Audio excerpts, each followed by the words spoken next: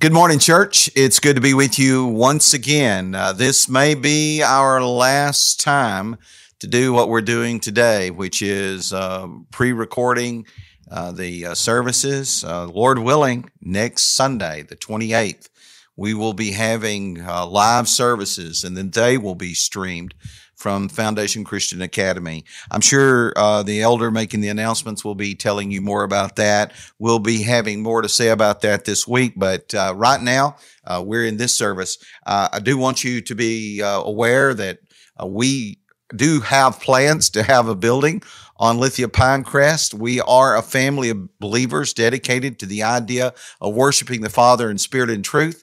Sharing Christ Jesus with all those that would allow us to talk to you just a little bit about Jesus so that you could find out who he is, what he's done for all of us, and to see the whole world transformed, but each one of us individually transformed in a positive way. And one of the ways that will happen is the Holy Spirit will work upon our heart. But another way that will happen is as we get involved in works of service. We want to be a church that serves our community. And if you're from around this area, you'll see that our building is even designed very uniquely around that theme. And you'll begin to see that over the next few years, particularly as other buildings come up on that property. This morning, we're continuing a 3-part series, second of 3, mechanical instruments and the holy praise. And today we have 3 new Hebrew words we're going to be looking at. But before we go any further, if you would, let's stop right where we are and pray to the Father. Pray with me. Holy Father, we come to you to worship you as our Father. I know that, Father, this is the day that we call Father's Day, but you are the great Father of us all, and we wish to worship you appropriately and show you the honor. Father, we pray that you would help us to defeat deception with knowledge. Help us to know things that keep us from being deceived. The world around us is so often so deceived. Father, help us to realize that our enemies are not flesh and blood, but they are demonic forces, principalities and powers that cannot be seen. And we pray, Father, that you'd help us to stop looking at other people with flesh and blood as if they're somehow not our friend or not on our side, but are our enemies. Rather, Father, help us to realize it's the enemy behind the scenes. Father, we pray that you'd help us to replace fear with faith, that we live in a time when churches are not even congregating, and obviously that's hurt us spiritually as a people. And we need to be congregating, and we pray that that'll come soon. Father, we pray that you would help us to remove hate and fill it with love, realizing that love is the only thing that can save us, and you are love, Father, so help us to be filled with you. Father, we pray that you would help us to get rid of the sickness and be filled with health, and that would come from you, as you are the one who created us even to be able to overcome sickness. Our bodies are amazing that way, Father, and we pray that you would heal our country from the sickness that we've been facing. Lord, we pray that you would help us today to learn to worship you and to be in worship to you, that we would learn holy praise of spirit and truth worship. And we pray, Father, that this little series we're in would be an encouragement to us all to be about worshiping you, to be the best of our ability, Father, and help us, Father, to serve you faithfully today in this service. It's in the name of Jesus we pray. Amen. Mechanical instruments and the holy praise, and the 3 Hebrew words, and believe me, I am not a Hebrew scholar, are Shabach, Barak, and Tekah. And we'll be looking at those in just a minute. You know, praise is not always praise. I know that may sound crazy, but it is true. You might try these compliments if you think compliments are always complimentary. Here are a few that I ran across. There's ordinary, and then there's you. Try that one out. Or if you've got a friend, try this one on them. You know, you're almost as wonderful as cake. Almost. Or you might try this one. You're more fun than a bubble wrap. Well, that might actually be a good one. Here's another one. I just want to hang out with you and do stupid things together. I guess that's a compliment. Here's another one. You're just so weird all the time. It's great. Here's another one. You know what? I just don't know what it is about you. You're so irritating yet likable at the same time. Okay. Here's another one. You have a unique set of skills that can somehow turn any situation into an awkward moment. Okay. And then this one, and these were all meant, I suppose, as compliments. This one says, I like having you around because my weirdness does not look so weird when you're doing it too. Okay, so sometimes there's praise and there's compliments and then there's compliments. So everything's not equal, right? That's basically all I'm teaching with that. Everything's not equal. So we need to consider more carefully the meaning of worship in spirit and in truth. We need to consider more carefully that maybe it's kind of like those compliments, that maybe they're not as complimentary as we think we're being. John 4, verses 22 through 24, Jesus said, you worship what you do not know. We know what we worship, for salvation is of the Jews. But the hour is coming, and now is, when the true worshipers will worship the Father in spirit and in truth, for the Father is seeking such to worship him. God is spirit, and those who worship him must worship in spirit and in truth. So that's an absolute truth, that we must worship in spirit and in truth. And these are the words of Jesus. So it must be the case from him saying that, then on all worship is in spirit and in truth. If I worship right, but I'm disobedient, I'm in disobedience right at this moment, it makes me actually insincere and dishonoring in my worship. So I may be getting it all right, doing the things as the Bible lays them out. But if I'm living in disobedience, my worship becomes useless. Listen to this statement. This is Jesus himself in Matthew 15, 1 through 9. He says, then the scribes and the Pharisees who were from Jerusalem came up to Jesus saying, why do your disciples transgress the tradition of the elders? For they do not wash their hands when they eat bread. He answered and said to them, why do you also transgress the commandment of God because of your tradition? For God commanded, saying, honor your father and your mother, and he who curses father or mother, let him be put to death. But you say, whoever says to his father or mother, whatever profit you might have received from me is a gift to God, then he need not honor his father or his mother. Thus you have made the commandment of God of no effect by your tradition, hypocrites. Well did Isaiah prophesy about you, saying, these people draw near to me with their mouth and honor me with their lips, but their heart is far from me. And in vain, that means worthlessly, and in vain they worship me, teaching as doctrines the commandments of men. So when you're not trying to live right, it doesn't matter if your worship is right. It's not worship. Isn't that interesting? 1 Samuel 15, verse 22, this is the case of when Samuel had ordered Saul to utterly destroy the Amalekites, and he did not. And he brought these animals back to offer as sacrifices, and the people were all happy about that. Well, Samuel was talking to him, and so Samuel said in verse 22, has the Lord as great delight in burnt offerings and sacrifice as in obeying the voice of the Lord? Behold, to obey is better than sacrifice, and to heed than the fat of rams. The point is simple, and it makes it like this. It is much better to obey the Lord than it is to worship the Lord.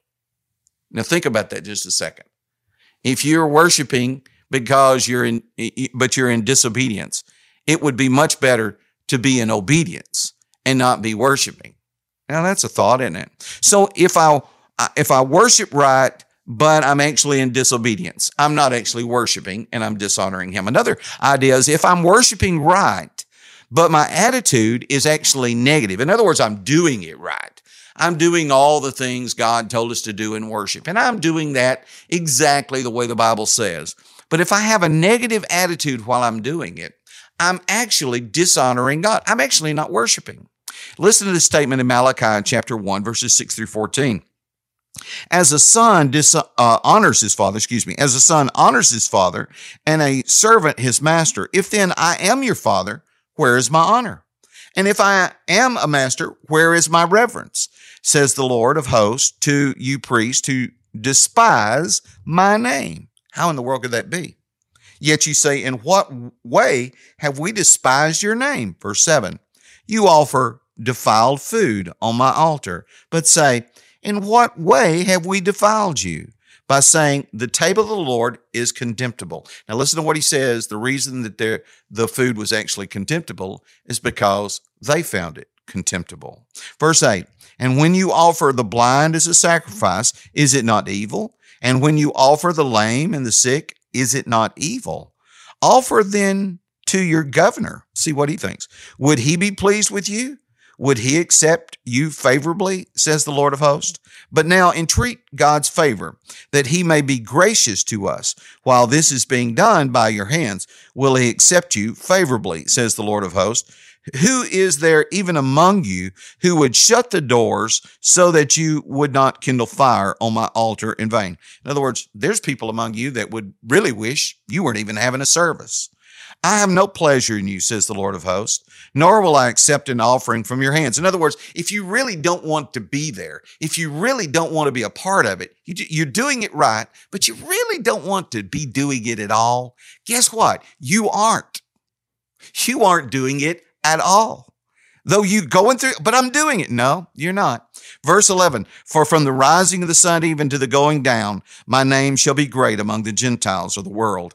In every place, incense shall be offered to my name. That usually refers to prayer. And a pure offering for my name shall be great among the nations, says the Lord of hosts. Oh, there are going to be people who are going to worship me, and they're going to mean it, and it's going to be sincere.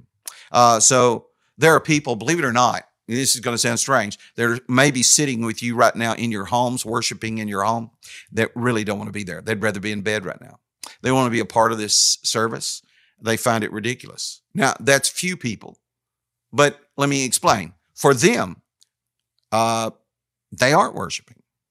1 Corinthians 13, verse 3 says, and though I bestow all my goods to feed the poor, and though I give my body to be burned, but have not love, it profits me nothing. So without love, there really is no God, and without God, there really is no worship. And so if I worship right, but my attitude is just negative, I really don't want to be a part of it, I'm not worshiping, I'm dishonoring God. Here's another thought. If I worship wrong, but I'm very emotional, so I'm not doing it exactly right, but I'm very sincere about what I'm doing. Well, that makes it all right. Actually, no, it still dishonors God. Listen to a couple of scriptures and you'll begin to pick up the thought. In Matthew chapter 7, verses 21 through 23, it says, not everyone who says to me, Lord, Lord, so you say the right things and you even mean them. Lord, Lord, listen to him. Not everyone who says to me, Lord, Lord, shall enter the kingdom of heaven, but he who does the will of my Father in heaven. So it's about, it's not enough just to feel it. You got to do it. Verse 22, many will say to me in that day, Lord, Lord, have we not prophesied in your name? That'd be worshiped, being a part of the worship and singing and all of that. And cast out demons in your name and done many wonders in your name. And then I will declare to them, I never knew you. Depart from me, you who practice lawlessness. In other words, if you're not doing it right, you're not really making me your Lord, you're not really worshiping correctly, where's my honor? In Malachi 2 and verse 13, it says, you cover the altar with your tears, but if you're not doing it right, it's not accepted. In 1 Kings 18, verse 26 through 29, no one could question these men and women, whoever were a part of this, mostly men, I'm sure. No one could question their sincerity. But you got to remember, they were attempting to worship the God of heaven and earth, but they were confused about who he was. They called him Baal. All right, so they had the wrong name, and they had some wrong beliefs about him. Ultimately, though, they were really trying to worship the God that you and I worship. They were just wrong about it. But listen to what it says about them. So they took the bull, which was given them, and they prepared it, and called on the name of Baal from morning even till noon. Well, they did a long time, so if length makes it, they're there, saying, O Baal, hear us. But there was no voice, no one answered. Then they leaped about on the altar which they had made. So you can't say they're not energetic about it, leaping. I get tired just thinking about it. Verse 27, and so it was at noon that Elijah, now this has happened for 3 hours at least, and so it was at noon that Elijah mocked them and said, cry aloud, for he is a God. Either he is meditating, or he's busy, or he's on a journey, or perhaps he's sleeping and must be awakened. So verse 28, so they cried aloud. So they actually listened to him and they got louder with it. And they cut themselves. Who's going to say they're not sincere? I'm not cutting myself. And cut themselves, as was their custom, with knives and lances. They flagellated themselves until the blood gushed out on them. Who's going to say they're not sincere? These people are sincere. Verse 29. And when midday was past, they prophesied unto the time of the offering of the evening sacrifice. That's 3 o'clock in the afternoon. So they've been going like 6 hours, and they're bleeding. They're jumping. Who's going to say they're not sincere? But there was no voice. No one answered. No one paid attention. That means the God of heaven and earth did not pay any attention to what they were doing. That's an interesting concept, isn't it? So if I do it wrong, but I'm very emotional about it, it's still okay. No, it's not worship, and you dishonored him. Well, what if I worship right and I do it technically correct, and I even do it long like these guys, and I'm verbose. I speak so many wonderful things about God, and I do it with great effort. But in my heart, I'm really not in it. In my heart, in my soul, in my spirit, in my mind, I'm really just not in it. But I did it right. I did it right, and I'm not disobedient. My heart's not in it. I'm just not there. Well, here's a thought or two. Matthew 6 and verse 7. And when you pray, do not use vain repetitions as the heathen do, for they think that they will be heard for their many words.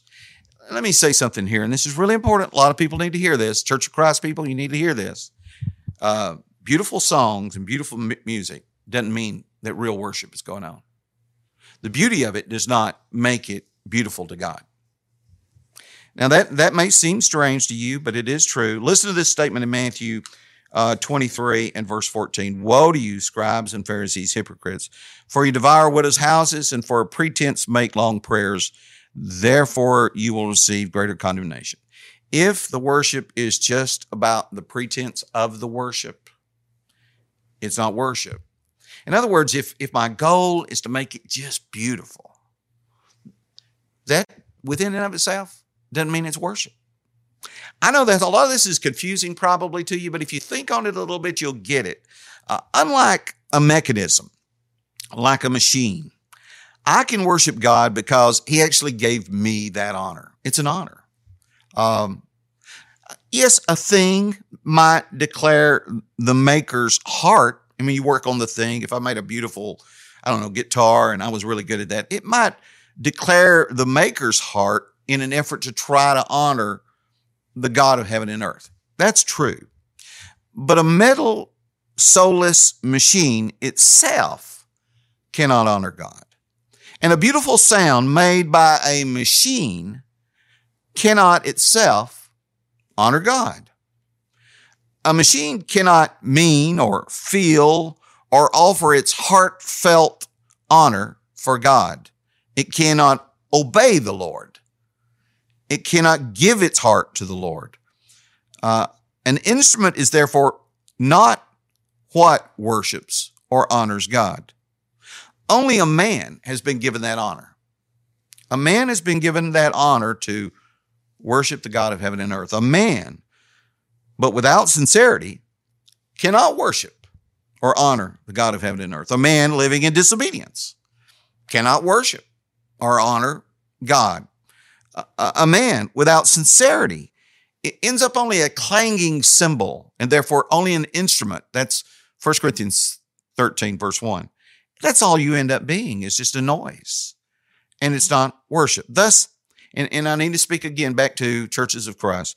Thus, churches of Christ we've sought desperately often to avoid instrumental music, but we've never been able to escape it. That's right. I know that's going to come as a shock to you, but we've never really been able to completely escape it, because in every service, there's somebody that's either in disobedience, but he's in worship doing it right, or he'd really rather be somewhere else, or he's singing, but he's just making a beautiful sound, but he doesn't mean anything he's saying. So in all of those cases, that's just instrumental music, because it's not coming from the heart of the man. We who have focused on other things, who sing end up only instruments. If the goal is, oh, well, we got to get to singing just beautiful. But if you focus on that so hard, you end up not even worshiping. It's all about hitting the note. It's about getting your part right. We who have focused on sounding pretty end up only instruments. We who have focused on words, but we end up living disobedient lives. Then our voice box and our lungs and our lips end up only machines. And yes, they are machines. And so they just become mechanical instruments too. And that doesn't worship God. So since only we in our heart as humans can honor God and give him his due and worship him appropriately in spirit and in truth, let's examine the words in the Bible that describe holy praise. And maybe we'll begin to catch up again on what God's really looking for, because he's the one that wrote this, right? And so again, I am not a Hebrew scholar. I need to point out something. I made a mistake last week. I didn't know I'd made a mistake. I went to the Hebrew people and I got the last word I used last week was Tuda. Actually, it's pronounced Toda. So there you go. So don't look to me to know how to pronounce these things. I'm just giving you the words. If you have the outlines, you'll see them. But we're going to look at these 3 Hebrew words from the Old Testament that are the holy praise words that are there. The first one is the holy praise of Shabach. That's Shabach, and it basically has several little meanings, but one central meaning. It means to soothe. It can mean to boast, to pronounce happily. So in other words, you're happily pronouncing something. To announce with a loud voice, to raise your voice, or a loud tone. So in other words, not necessarily you've raised your voice, just a louder tone. To commend. So when I commend you for what you did, just kind of give a greater tone. To glory and to triumph. For example, this is a good example of when that happened, is you remember Nebuchadnezzar, the pagan king of Babylon. Remember how he was filled with pride, and so Daniel had to prophesy about the dream that he received, that he would basically go insane for 7 periods. And so those were either 7 months or 7 years. Nobody really knows for sure. But so he was in insanity for a time. He was a weird bird or a weird cow or whatever in his mind. But he came out of that. And when he came out of that, Daniel 4 and verse 37 says, this is what Nebuchadnezzar says, now I, Nebuchadnezzar, praise, and that's the word Shabach. Now I, Nebuchadnezzar, praise Shabach and extol and honor the kingdom of heaven, and all of whose works are truth, and his ways just, and those who walk in pride, he's able to put down. He's talking about his own situation. So it's not really about the volume. I don't know that he had to be loud to do it, even though it might imply that. And I don't know if he was extraordinarily happy at that moment, but it probably. But the point is that there was an intensity in his heart, an intensity in his heart.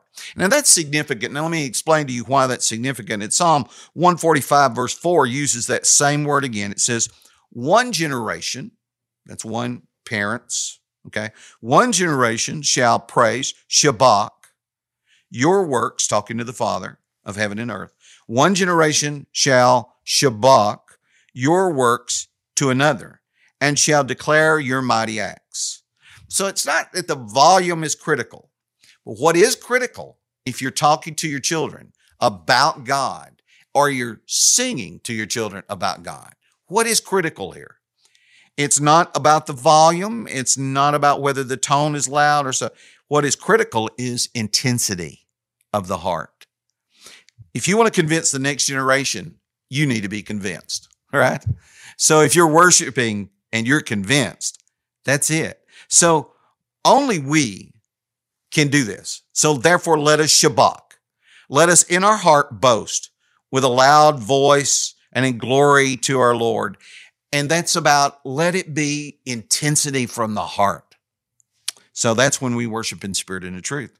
The second thing I want you to see is the holy praise word of Barak. B-A-R-A-C-H is one way to spell it in English. Obviously, Hebrew's different.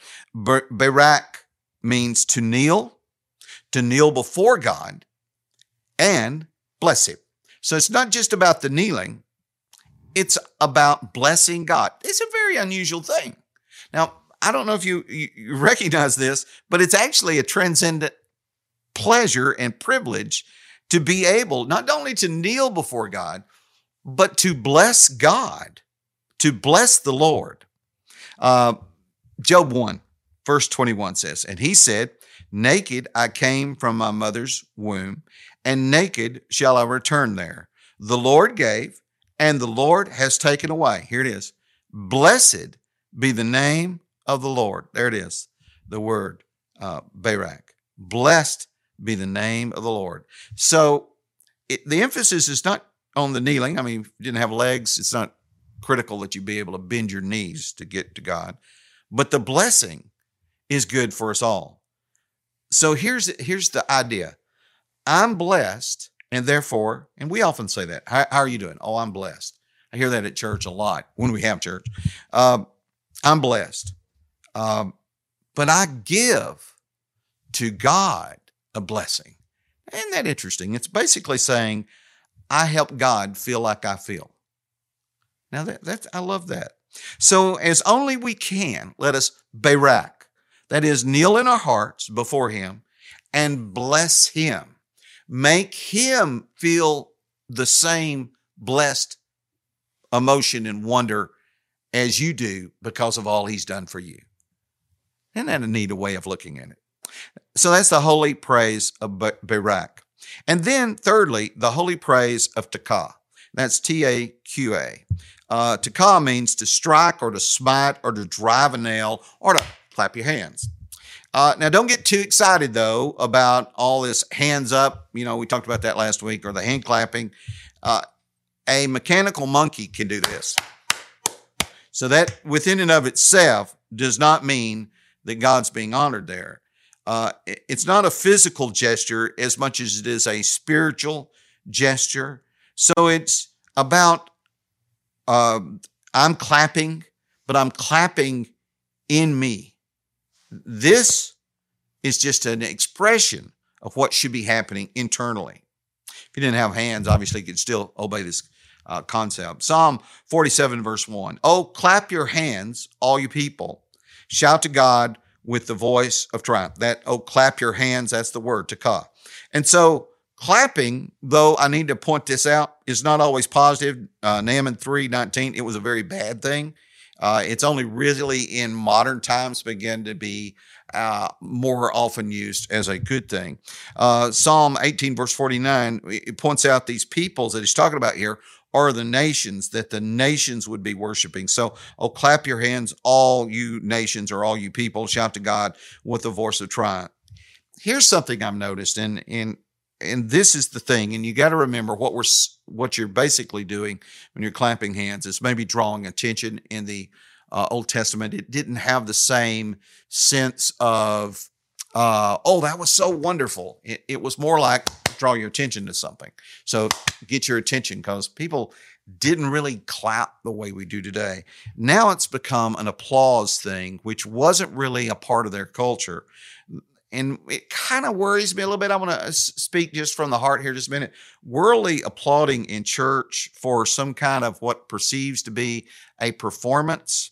I can see that in your heart if you're honoring God for a victory that he's done in your life. But if it's kind of for the guy who just did a really good solo, I'm like, I'm not sure that's where the Lord was trying to get your attention on this clapping thing, because it was really about getting your attention or doing it toward the Lord. So clap your hands, all you people, and shout to God with the voice of triumph. So it was really about announcing a victory.